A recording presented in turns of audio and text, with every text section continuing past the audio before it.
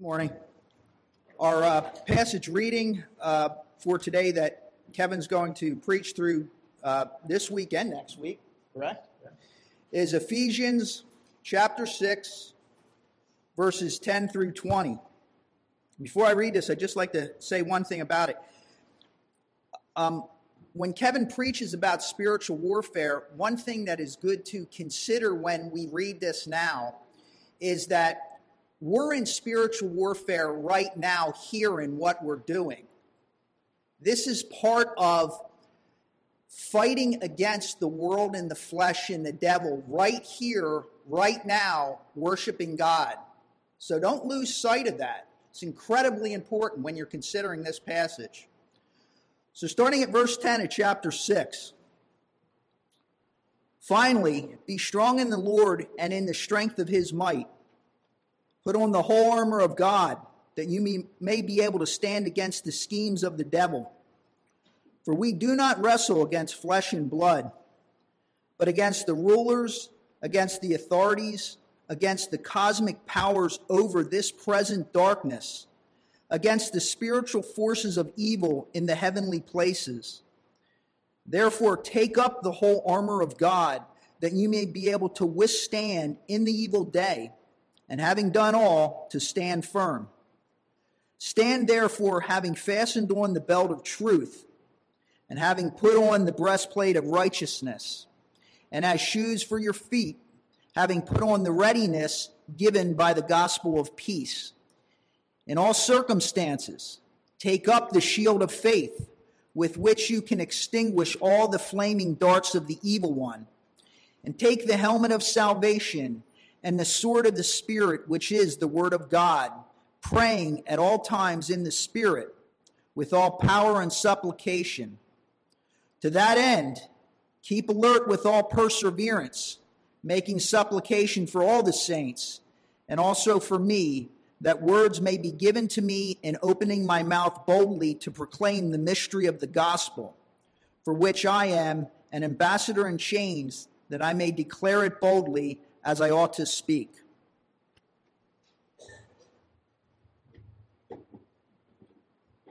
Let us pray. Father God, here we are this morning before no simple words, but words that come from you. And so enlighten us this morning, make them come alive in our souls, strengthen us, guide us, direct our paths through your word. We ask this in Jesus' name. Amen.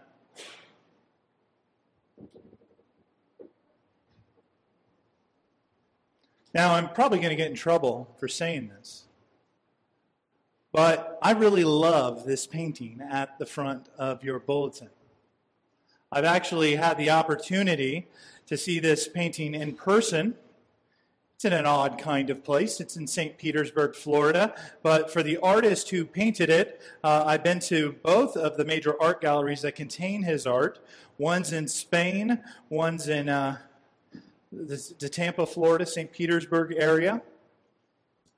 I really appreciate this painting. And I have to give that warning because we kind of live in this cancel culture where if you say you like one thing by somebody, well, if they ever did anything that was not up to snuff, let's say, you get in trouble for it. But this painting was painted by Salvador Dali. And it was painted by Salvador Dali at a time in his life where he was struggling. You see, he lived most of his life in Barcelona, or if you've been there, you know they pronounce it Barcelona. Barcelona. Spain Spanish, right, Nancy? Sounds different than the Spanish from South America and such. But Barcelona in the 60s had this massive flood. And in just a matter of moments, 400 people passed away and died. And so in this painting, and at this time also, there were great advancements in the medical realm. We had uncovered DNA, the basically architect the blueprint of the cell, the blueprint of physiologically so much of the information of who we grow into being at a physical level. God's basic blueprint dropped in each and every cell. And so to the left side of the painting, kind of in the center, you can see this spiral kind of double helix depiction. And that's intentional. It symbolizes the beginning of our lives. That at the beginning of our lives, we're at this small molecular level. And then on the opposite side, we have the formation. We see molecules, the formation of molecules on the right side. And yet, on this right side, if you look really closely at the molecules, it's hard to see it on the bulletin, but in person you can clearly see it. It's of a bunch of Arab gunmen pointing at one another. Their guns. And what he was depicting in that is the fact that the physical will betray us. Our body will break down. The molecules, the cells within our body will ultimately come to a climactic end, whether it's in the floodwaters of a flood in Barcelona or if it's at the ripe old age of 100. At some point, the body will fail from the beginning, from the left to the end at the right. And yet then at the center of it all, is this spiritual picture in this painting. See, what you actually see here is a depiction of the Spirit of God, the hand of the Father reaching down to grab the dead body of Jesus Christ. And actually, if you see to the top or left, that's actually of the prophet Isaiah. How Isaiah foretold that there would be this great deliverer. And if you look in the clouds, and it's hard to see on the bulletin, but there's actually a depiction in this little circle, the swirl there to the left of Isaiah, Mother Mary holding the infant Jesus. And the point of Dolly was to say, through the life, death, and resurrection of Jesus at the center of all things, the center of this chaotic breakdown of the body is a rescue plan instituted by God to deliver us from moments that we struggle in, spiritually, to make heads and tails of, physically, to make heads and tails of. And in one aspect, this painting tells us, can help lead us into our text today. So, that's why I love the painting, even if I don't always agree with everything the painter ever did. We don't tend to appreciate the fact that we are in a battle, especially a spiritual battle. And yet in the next 2 weeks, as Paul closes out this letter, he wants us to understand a little bit of what Dolly apprehends in this painting. Don't go through life just thinking everything is from left to right. That the 2 dates on your tombstone, those things don't tell the ultimate reality of life. Because there is a vertical reality in the midst of life and death. Because something spiritual has taken place, a cosmic reality foretold by prophets like Isaiah, when God reached down and crushed death and coming, living and dying himself. Brothers and sisters in Christ, whether we like it or not, we have a part to play in God's battle. One of the things a comfortable American church usually does not want to hear, but still biblically true, is we need to be ready to fight as Christians and fight in God's way. And of course, how a Christian fights is not supposed to be how other religions fight, or even sadly, sometimes Christians misconstruing the Bible have fought in history. We're not supposed to be zealots and like the Muslim Taliban. Though I saw several news articles this week that were unceremoniously trying to say there really is no difference between the Taliban and an evangelical Christian. Bunch of lies from the pit of hell. The kind of conquering, though, we are called to do in this life is the conquering that Christ modeled in his first coming, a gospel-like love. And we'll see this more next week. And the only armor we're supposed to wear, the weapons we're supposed to use, are the weapons he carried in his life and armor. But for this week, we must remember the greater point. We are a part of God's cosmic painting of his battling for this world. And our part begins in verse 10 of this passage where we read, "Finally, be strong in the Lord and in the strength of his might." Now, the word strong there in the Greek, we bumped into this word before in previous sermons. It's the word dynamis, which, of course, is the word we get for dynamite. The word dynamite comes from that. And while there was no dynamite in the era of Paul, this word still was no less explosive when Paul uses it, this dynamis word. We are to find our explosive power, not in us, not to be strong for strong's sake, but we are to find our dynamic power, our dynamis, in the person of Christ. And it's interesting because a popular habit by us Christians that we often develop and fall into is the fact that first we try to be strong in our own strength, and then only if that fails, only then will we trouble God with prayerfully seeking him. And yet the Apostle Paul here at the very beginning would say to such line of thought, no, you have it all backwards. Our life in Christ is not one where we're supposed to go and do and try to do our best, and if we can't do enough, then seek God for help. No, rather, we are to be a people who appreciate our own weakness at the very beginning without Christ. We have to go to him for power and for strength, and really, that's a little bit of what Rob was saying. What we're doing here, in part, is we have come together as a community for power and for strength. I've said this before, and I know last time I said this, a few of you commented later on in the week, like, that's kind of crazy. But I've had moments on a Saturday night at 10 p.m. or after 10 p.m., less than 12 hours away from the worship service, where I deleted my entire sermon. And I write manuscripts. These are usually about 18 pages. Deleted the entire sermon. And the reason why I deleted the entire sermon is I realized the whole thing I had written in my own strength. I hadn't sought the Lord out in prayer. I know that in my own strength, I have nothing worth saying. I know myself well enough to know I really don't have anything to offer you personally.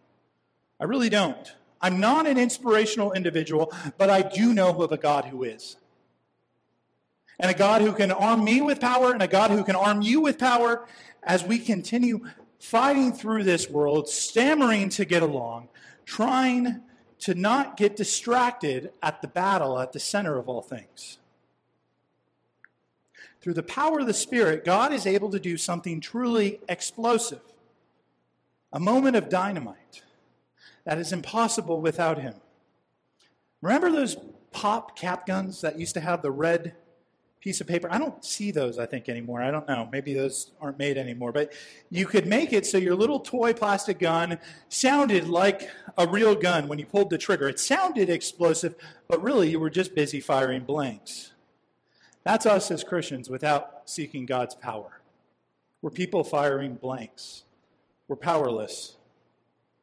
The only way we can fire real bullets that help conquer the kingdom of God is joining the fight at the center of all things, the center of the spectrum of life, the grander cosmic painting of God that we find ourselves in, called this present age. But maybe you're here today and you're saying, but I'm at a low point. I'm at my wit's end. I have nothing to offer. Well, then you're at a great place to put the armor on. There is this moment, let me get the chapter before I go away here. There's a moment in Zechariah chapter 10, verse 12. And a small remnant of people have finally returned to the promised land after the first destruction of the temple. When the first temple was destroyed, the Babylonians sacked the city. They took some Jews captive in Babylon. Some Jews fled into exile into Egypt. And then some of the Jews who were taken captive in Babylon fell so much in love with Babylon that when it came time to go back, when Darius the Great had the decree to allow the Jews to go back to build Jerusalem, they said, no, I kind of like this pagan culture. I like this pagan city. I don't want to go back being a Jew. I'll stay here. And so there was only this small battered remnant that kept going, that came back to the city of Jerusalem. And Zechariah talks about this moment where God, in one sense, is talking to this small group that's come back. And he said, that's been battered and bruised and beaten, and over 70 years, they've just experienced some of the worst realities of life. And he basically said, in you, I'm going to show great strength. He actually uses, Paul is in one sense paraphrasing that moment when he's talking to the Ephesus church. That's just this small church. Christianity is not the world's largest religion at this time. This is just a small household kind of church. And he's saying, God's really going to show his power in you. So put your armor on. Get ready. Get ready. And now moving on to verse 11, we read, put on the whole armor of God, that you may be able to stand against the schemes of the devil. Now this is interesting because thus far we have missed something that can be clearly seen in the Greek. Actually, it's the fact that these verses are written in the second person plural. I know what some of you are saying. I didn't come here to have an English lesson. What does that mean? It means that the Southerners are right. The word y'all is a word in the Bible. That sometimes when we read you and we take it individually, put on your armor, we take that individually. Paul in this moment is talking to all of us. He's saying, y'all need to put your armor on. Myself included, you're included. You all need to put your church clothes on. You all need to get your swords. You all need to get your helmets. And you all need to get your breastplates. Paul is saying, you congregation of Ephesus, you congregation of Old Goshenhoppen, you congregations that follow the word of God, you need to get your armor on, and you need also to get your armor on together. Not just the pastor, not just this person who might be on the consistory, not that person, but all of us. When we gather together in one sense, we're busy, as Rob was saying, readying ourselves to go back out into the front lines together. And there's something else lost on us modern readers. And it really comes to when you understand ancient armor. This is why history's good. You could never put on over your clothes the ancient armor by yourself. You needed other people to help you put the armor on. Fellow soldiers had to help their other soldiers get dressed for battle. It was a give and a take. You needed help, and you needed to help others get ready for battle. So what is an ideal church community? Ideally, a church community is a place where we all help one another be ready for the fight. That's been ongoing in humanity since we fell into sin. We don't tend to think of church communities that way.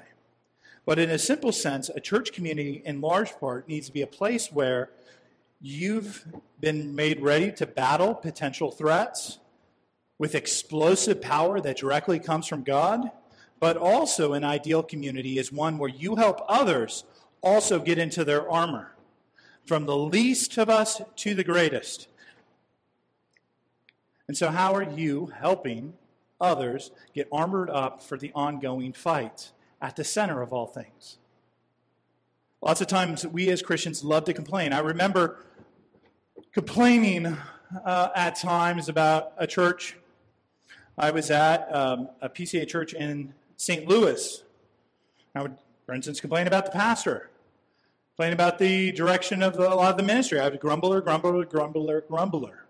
And it had this unfortunate reality, in my opinion. I've come to not want to be in churches like this. It was a church of about 600 members, 900 attendees over 2 services on a Sunday. And so I never really needed to join the fight, I felt. Yeah, help me. But there were enough people lying around. that I didn't really have to join the fight with others. And I developed a really bad habit early in my Christian walk of just, Bruce talked about this line also on Thursday, but ask not what your country can do for you, but what you can do for your country. We can develop a bad habit where we only know half the equation. I don't like how the church is putting my armor on. But we haven't really gotten invested in putting armor on others and finding areas we can serve the battle lines.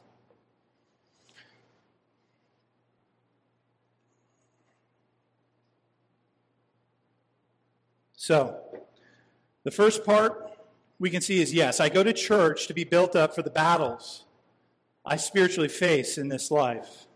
But that second part, that second half is easier to forget. The y'all is easier to forget. I'm supposed to see a place where I'm also to play a part in helping others get their armor on.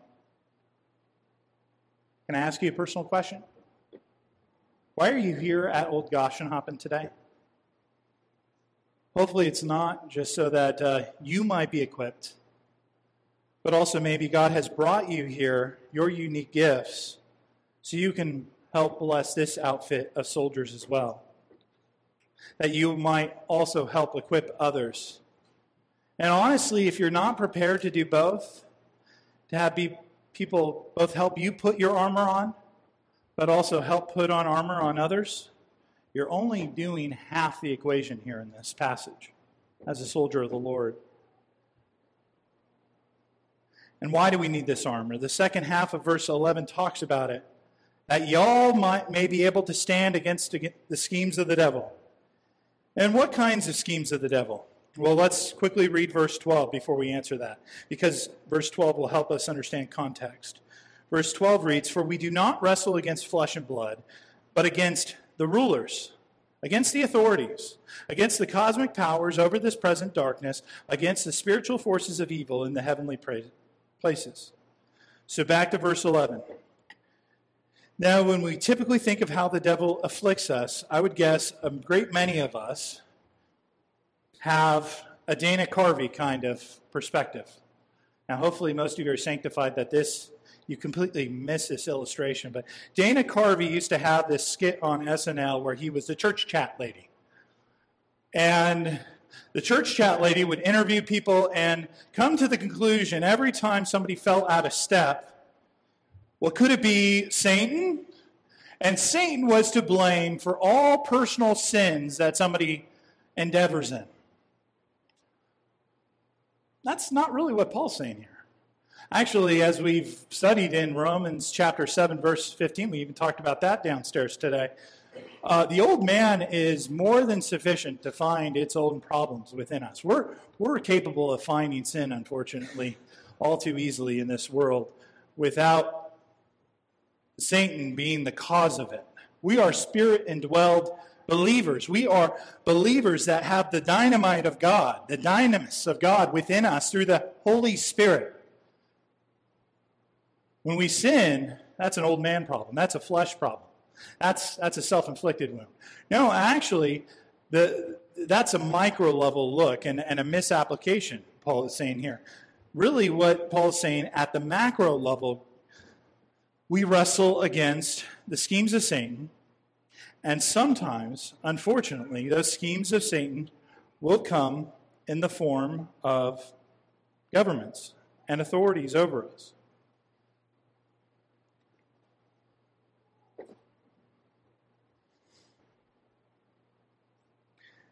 I mean, if you don't believe me, let's just think for a moment. Where is Paul when he writes this letter? You don't know the answer, you can just skip down to verse 20. He's in prison. He's in prison by the Roman government. A Roman government who 3 decades earlier was, let's not worry about those Christians. They don't concern us. And in a period of 3 decades, and for a season that will last nearly 300 years, they will have seasons where, starting in one sense with the apostles and those of the fruits of the early apostles' ministry, but onward, they will kill and persecute a great many Christians.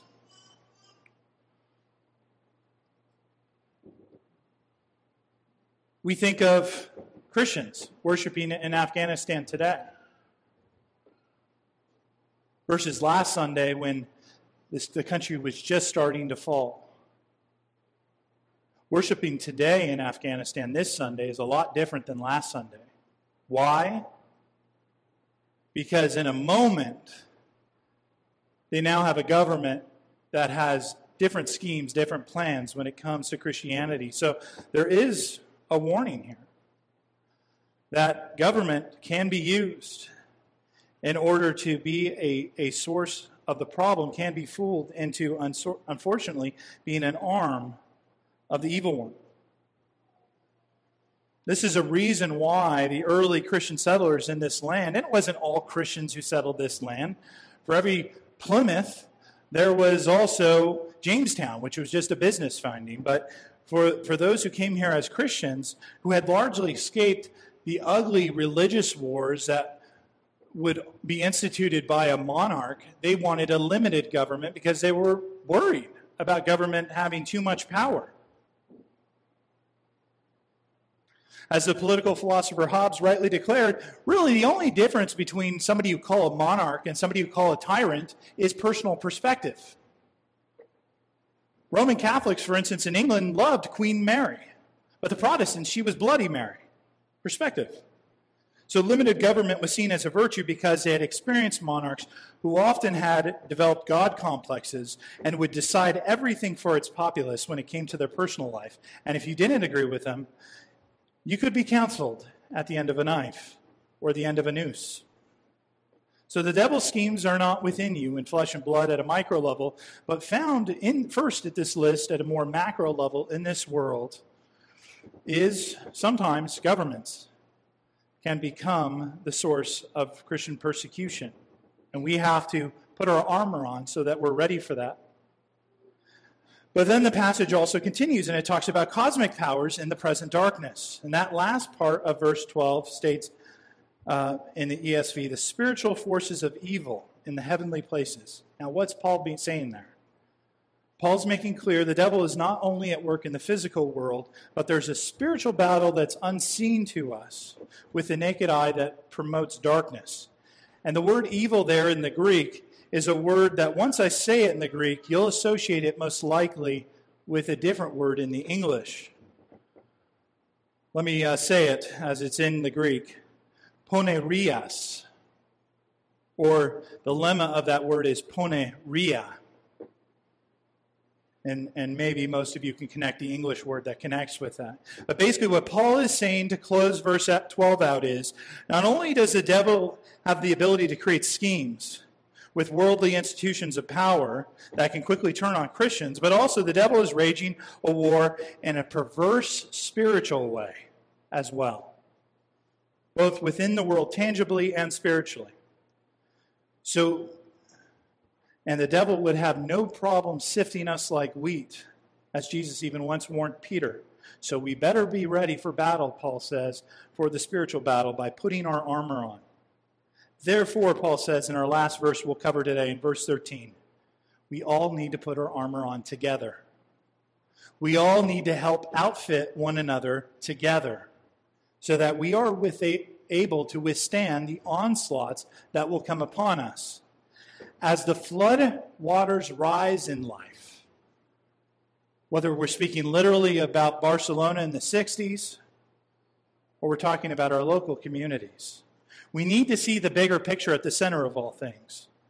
We need to be ready to fight the fight that we've been called to fight, that the cosmic God has asked us to partake in, and fight it with love and compassion and with the weapons that we'll look more deeply at next week. But at the beginning of it all, the beginning of any putting on of our armor, it really begins at first with us remembering the very beginning of the passage. True strength isn't us trying to do it all ourselves, and then if we can't do it, then call upon God. True strength begins in earnestly seeking the Lord and His will for us as a faithful collection of people in this present age. When we behold him, we no longer need to run and scatter like the disciples did the night Jesus was betrayed. No, the more we seek the Master who commands us in this life, the more we will ultimately be able and ready to lay down our lives for one another for the sake of Christ's kingdom to come. Amen? Let us pray.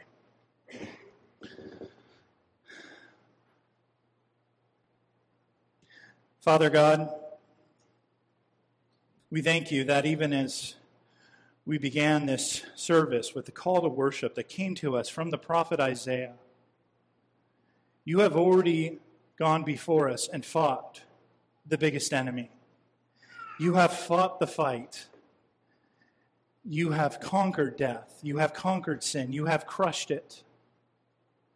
And now we are like those who followed after David, inspired by your power, crushed the head of Goliath. We follow after you, Lord, in the field.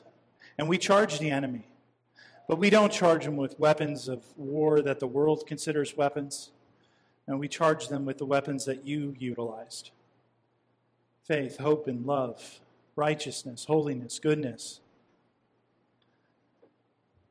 These sorts of weapons, Lord. Help us to be lights in our community. Help us to have the courage to be people equipped for the coming battles ahead and the battles that are already present within our communities. But help us also to remember the second half, that we are to be a people found equipping others. I ask all this.